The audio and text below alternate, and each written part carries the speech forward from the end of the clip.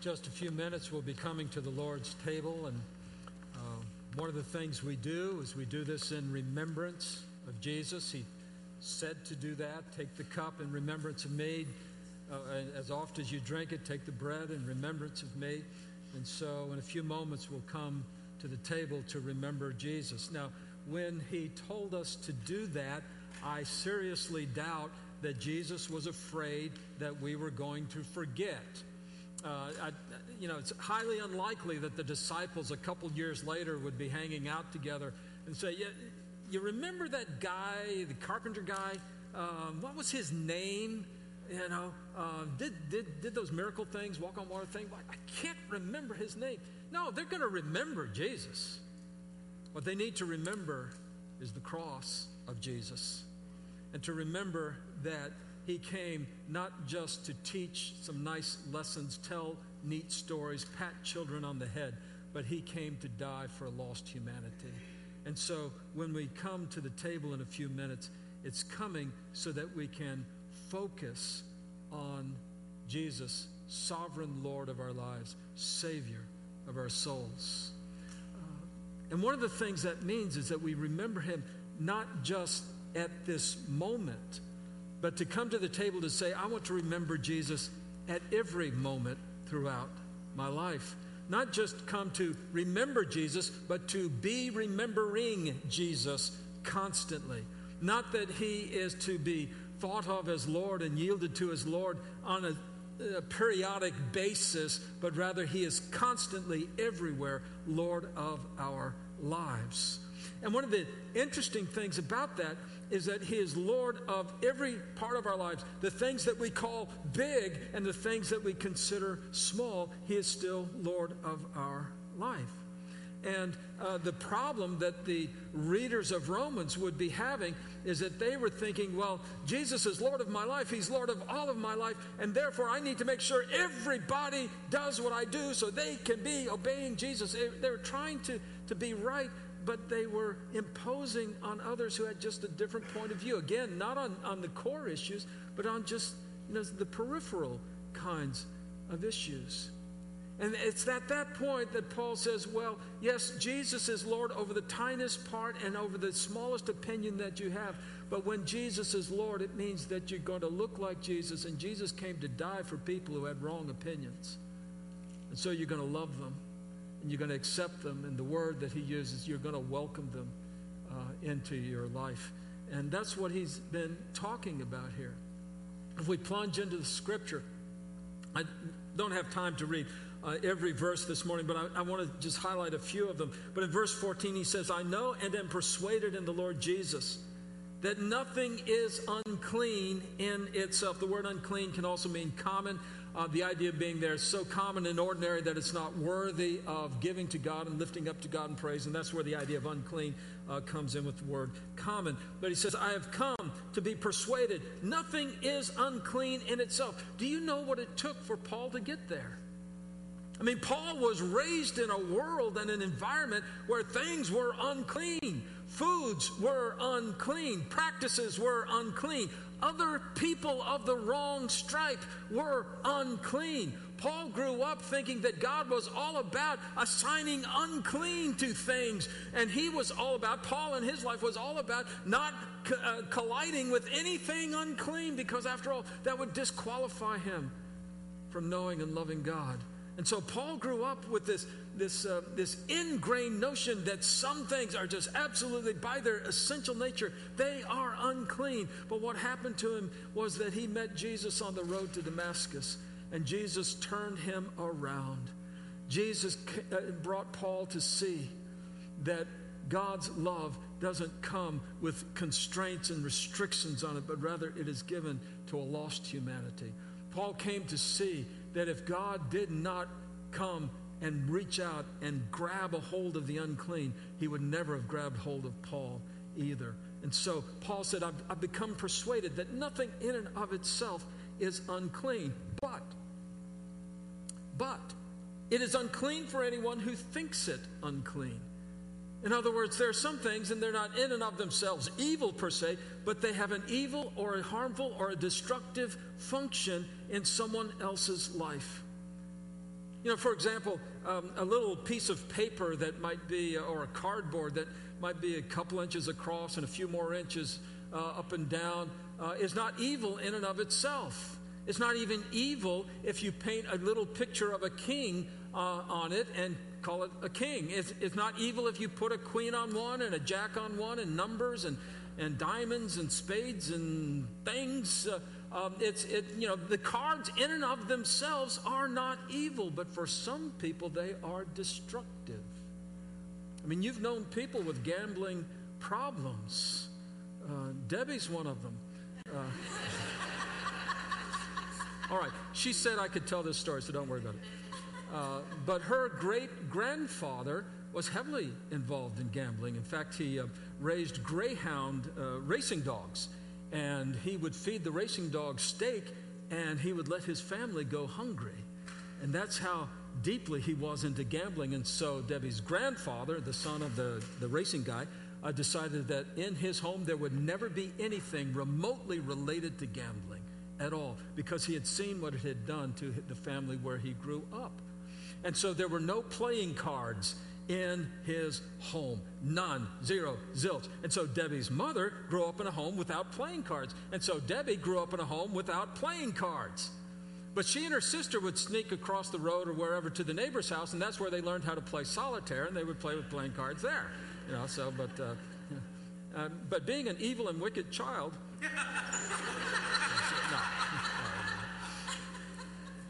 Now, what happened, though? What happened, though, was we went to England because her dad, who was a pastor, had swapped parsonages with a pastor in England, and so the England guy came to America, and they went to England. And so we spent a little time there with them as well.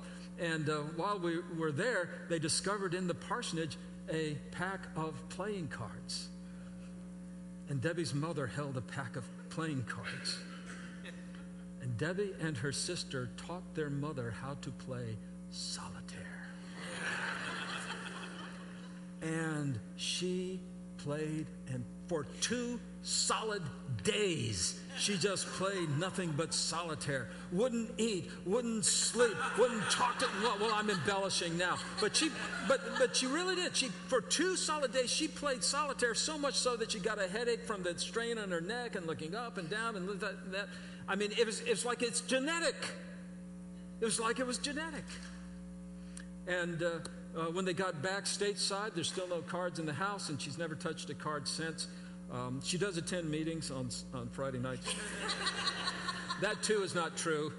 Well, she might attend meetings, but I sure don't know if she does. No, I know that. Anyway, but there, for some people, something that is not evil in and of itself can be destructive. Even though it doesn't bother you, it really bothers them. You've known people with gambling problems. I had one gentleman who would share with me. He says, "Oh, I can control it. I know when to quit." He never quit before he had lost money. He says, "Oh, I have a 6th sense. I know what's going to happen." I couldn't tell him, "You only get 5 senses, buddy. That 6th sense of yours is just wishful thinking." He said, "Oh, I get on lucky streaks. I only play when I'm on a lucky streak." There's no such thing as a lucky streak. The house knows that. You can't beat the house. Well, he wouldn't listen, and it was destructive to him. He was finally murdered in the parking lot of a gambling parlor, is what happened with him. So things can be innocent of themselves, but they can be destructive for others. My college roommate one time said, "Wayne, my folks want to buy me a TV." I said, "Yes, Larry, let's get..." Oh, this is back when TVs were in a room and they had these big long tubes and test patterns and channels. You had knobs on them where you turned the channel. And, now we carry around video in our pockets. But back then, this was a big deal, okay? All right, trust me on this. He said, my folks want to get me a TV. I said, "Larry, get the TV." He says, "I'm not going to do it."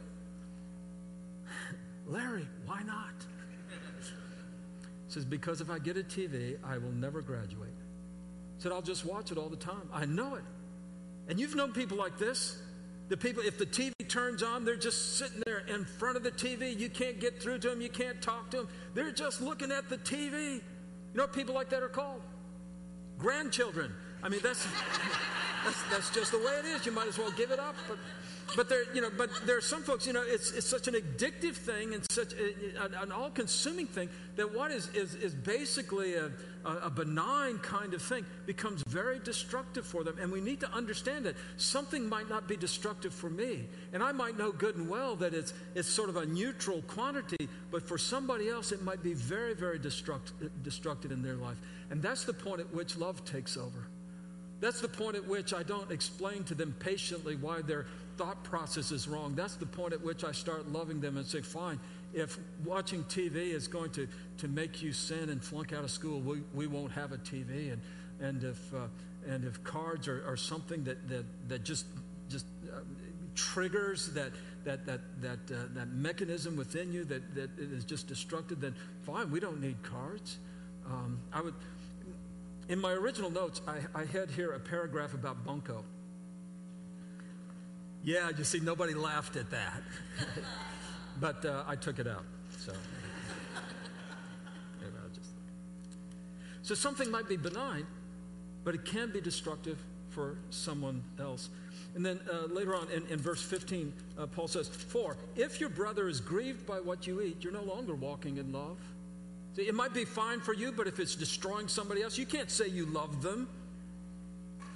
"By what you eat, do not destroy," and this is the line, "the one for whom Christ died." See, here's what God gave up. Here's what God gave up. He gave up his son for people who were wrong-headed. He gave up his son, the Prince of Heaven, the one to whom all glory, honor, and praise is due. He sent him to earth to take the form, the fashion of a man. He walked among us, and he suffered, and he was hungry, and he was tired, and he was abused, and he was persecuted. He came among us, and he suffered for us. Look what Jesus gave up for us when we had our wrong-headed ideas, because he was not going to let his own die. And so Jesus came out of love for us. And so Paul says, look, if Jesus has given his life for your brother, who are you to destroy him with playing cards or television or a glass of wine? It's amazing to me how people get really angry at you if you suggest maybe giving up alcohol as a beverage. Now, maybe you're there. Maybe you're getting angry at me right now. But I remind you to keep your faith between you and God and don't bother me. But it just surprises me. You just suggest to people, well, you really don't need wine and alcohol in your life. What? I can't drink. I want to drink. I need something to relax in the evening. Really? It's a special occasion. We need something to drink. Really? Someday just take a piece of paper and draw a line down the middle of it and write on the left-hand side everything that drinking does for you, all the good things that it does for you. And then put on the other side all the possible harm it could do. And you'll start to discover a few things. Did you know there's 14 million alcoholics in the United States today? By the way, I researched all this on Google. I decided I am never going to research in books again. I am going to research in Google from now on, because if I say anything, you're just going to Google it on your phone. So I might as well just cut to the chase. All right? There's 14 million alcoholics in America today. More money is spent on treating alcoholism than is spent treating cancer. More money is lost to the American economy today through alcohol than is lost through cancer. By any metric, alcohol is like maybe the number one health problem in America today. But we love to drink, and don't tell me I can't drink, and I see nothing wrong with it. Well, that's fine, that's an opinion. But look at the brother for whom Christ died. His might be destroyed by it. Did you know that if there's 4 students, high school students who drink, if 4 of them drink, 1 of them will drink half of the alcohol, the other 3 will split the rest. What does that tell you? That tells you that whenever there's a party and whenever there's drinking going on at a party, that there are 1 or 2 kids who are binge drinking and they are wrecking their lives. The others might be getting away with it, but there's 2 of them who are being absolutely destroyed by the freedom of the others. Is that love? Is that what a loving person would do? Say, oh, well, it's a problem of our puritanical past and the way we look at alcohol. After all, in Europe, they have a drinking society. They have wine all the time. Kids start drinking very, very early. They don't have the problems we have. They don't have exactly the problems we have. They're actually worse. They're actually worse. The drinking age in Europe is lower than it is in the United States, and binge drinking and alcoholism among young people and adolescents is higher than in the United States. The rate of cirrhosis of the liver in Europe is higher than in the United States. The amount of binge drinking in Europe is higher than in the United States. I mean, so by any metric, it's actually worse in Europe. But we want our alcohol, we've got to have it. And you say, oh, well, you can't, prohibition was a failure. I Googled this one. It wasn't. Did you know that the 18th Amendment for prohibition, and just relax, it's just nice history. The 18th Amendment went into effect in 1919. It was passed earlier than that by 3/4 of the states plus Congress. So it wasn't like it was something that was just sort of filtered through by a narrow majority. I mean, the vast majority of Americans wanted this.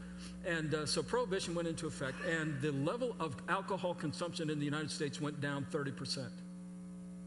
And it did not come back up to pre-prohibition levels until decades after prohibition ended. You know why prohibition was stopped? It wasn't because people were mad at it. Most people were ignoring it. The state of Maryland, by the way, was a sanctuary state for drinking. Did you all know this?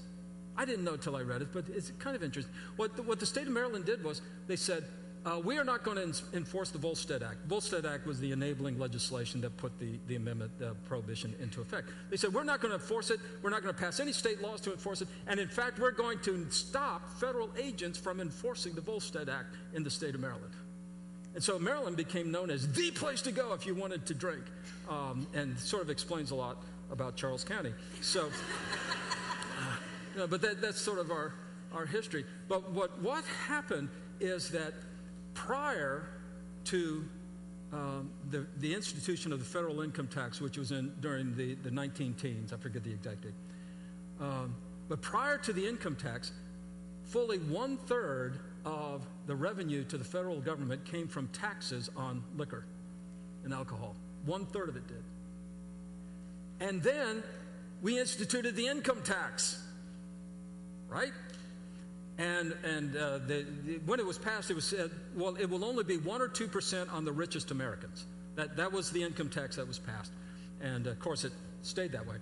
But by the end of World War I, 1918, fully 2/3 of the revenue to the federal government came from the income tax. What does that mean? That means, and they didn't stop the other taxes, by the way. So what that meant was now the federal government had plenty of money to do everything they wanted to, and Congress could buy all the votes they wanted to, and so they were happy. And so they said, well, we can get rid of the alcohol tax. We don't really need alcohol, and there were a lot of reasons to do that. And so the Prohibition Amendment was passed, and our country went dry, supposedly. And there you go. It was a financial decision. We didn't need the money. By the way, crime did not increase during Prohibition. The murder rate in America actually went down during the 1920s. And with the end of Prohibition, crime did not cease. In fact, if you think about the really big criminals that you remember, guys like Machine Gun Kelly, Babyface Nelson, Ma and Pa, not Pa Barker, but the Ma Barker gang, Bonnie and Clyde, John Dillinger. Am I the only guy who knows these were all bank robbers? They were all in the 1930s. I mean, that's when your crime spree was. It was during the 1930s. And the people like Al Capone was in prison by then. But people like Al Capone, they stopped bootlegging, but they went back into prostitution, extortion, and racketeering and drugs. So the crime didn't change with Prohibition, and it didn't cause crime either. Anyway, but back to why it was repealed. Well, in 1929, the stock market crashed, and everybody lost all their money, and there was no more income, and so no more income tax, and so the amount of revenue to the federal government after the stock market crash in 1929 went down, so that instead of having all this money, you had just this paltry sum, like 25% of what you used to have in federal revenue from income tax. And so now Congress didn't have enough money to buy votes. And so they decided we need a source of income. And what they said was, aha, I know what we'll do. We'll tax the booze. And so prohibition was repealed in order to have something to tax. Does this sound familiar today to anybody? You know, it was a financial decision. And so the New Deal programs of FDR were funded by a tax on alcohol. And so that's the way it worked. Now, I think I've chased this rabbit far enough. Let me go back to where I wanted to be. And that is this. Is it worth it if you're going to kill somebody? Is it worth it? I mean, you can think of it this way. Roughly 1 in 12 people who drink is going to be an alcoholic. It's something like that. And so what we'll do is we'll put 12 people in a room. You'll be one of them. You're in the room with 11 other people, and they put 2 pistols in the room. So a total of 12 chambers, and there's 1 bullet in 1 chamber. They say, you know what we're going to do? We're going to give $1,000 to everybody in this room, except one. Because what we're going to do is we're going to pass the pistols around. As soon as somebody's shot, that's the person who doesn't get the money. The rest of you each get $1,000. Only one of you has to die. Would you play that game? Would it be moral to play that game? And yet that's what we do every time we say that drinking is fine. We're just playing roulette, Russian roulette, with somebody else's life. And Paul says, is it worth it? On the basis of some so-called freedom, that you're going to kill somebody for whom Christ died. You see, not all things are sinful. You know, a lot of things, they're not sinful one way or the other. But when you start to think through the ramifications and the outworkings of it, then you start to see that the law of love takes over in a way that you wouldn't imagine. And this is true in cultural issues, and not moral issues, but in cultural issues, economic issues, political issues. There are so many places in which we need to understand that the law of love constrains us more than our desires and our whim and our putting our freedom before other people's well-being. Because after all, what did Christ do? He put our well-being before himself, and he died for us. You know? And so if all you're doing is giving up a little bit in life, I think of it sort of like the peanut analogy. And I'm going to confess to you, the first time I heard about peanut analogies, I thought, come on, give me a break. You know, this has got to be nuts. But you did too. I mean, don't look at me that way. You know, because you thought the same thing. What are you talking about? Peanut analogy? You know, people are actually dying from peanuts. Come on, I've been eating peanuts all my life. Why should I have to give up peanuts? Well, you don't have to as long as there's nobody in your life with a peanut allergy. But I'm telling you, somebody comes into your home, the doctor says, you know, that kid has a peanut allergy. What's the first thing you do? You pull every peanut in the house out.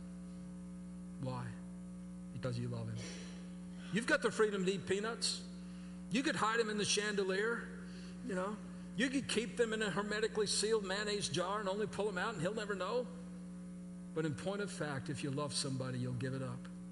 Because it's just not worth it if you're going to love somebody else. So that's what Paul is saying. He's saying, look, if your behavior, you know, even though you can justify it, even though you can make a rational argument for it, if it's going to kill somebody, it doesn't matter why. You've got to rethink it and you've got to look at it in light of the law of love. The last verse I want to bring to us is verse 17. He says, for the kingdom of God, and when Paul talks about the kingdom of God, and this is about the only time he does, maybe one other time, but when Paul talks about the kingdom of God, he's talking about God's sovereign rule over his people. See, God's kingdom extends over all creation. God is king over all the universe. And what God says goes.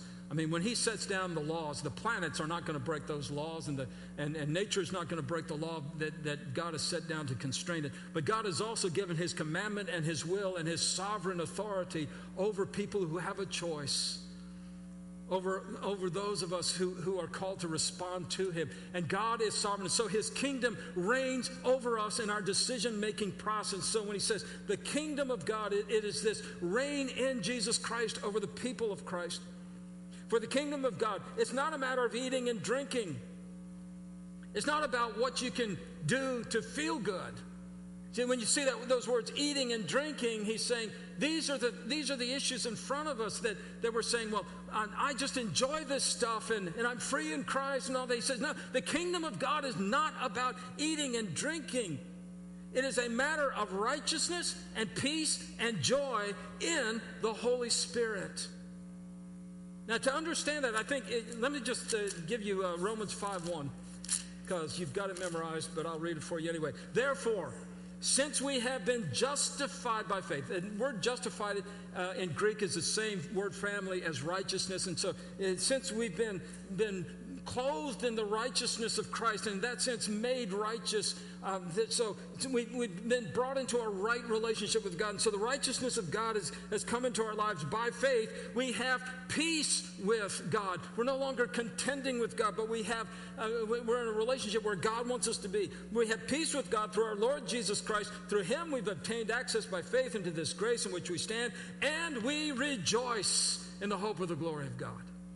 See, so Romans 5:1 is really the commentary on Romans 14:17, that the kingdom of God is all about that righteousness. It's the righteousness of God that saved us, and then it's the righteousness to which he has called us. It's all about the peace of God, the peace that we have with God, and the peace of God that is to be poured into our lives and to affect our relationships with others. And it's the joy that we have in knowing our Father in heaven through the Son by the power of the Holy Spirit. And that joy is to be brought into our relationships with others, that the joy of Christ would govern what we do and what we say. And so as we look at this passage, come through and conclude chapter 14, it's basically this. There's a lot of things in life that you're going to have to make a decision about, and make them those decisions prayerfully, and get all the facts and think it through. But above all, make your decisions and form your opinions in submission to the Lord Jesus Christ, and in submission to the law of love with respect to those around you, so that God would be honored and glorified. We're coming to the table. We're coming to the table. And my challenge to you this morning is not just that you would remember in this moment Christ, and I hope you do, but that in coming to the table you would really commit yourself to remembering Christ every moment, every venue, every relationship. Let's pray together. And Father, again, we just ask that your Holy Spirit would give us the courage of faith to be obedient, and that our lives would reflect who you are and would give you honor and praise, that in us Jesus would be lifted up and exalted. And Father, in the way in which we live out with others, that we would just honor and glorify you. Father, I ask this for your glory, and I ask it in the name of your Son, Jesus Christ. Amen.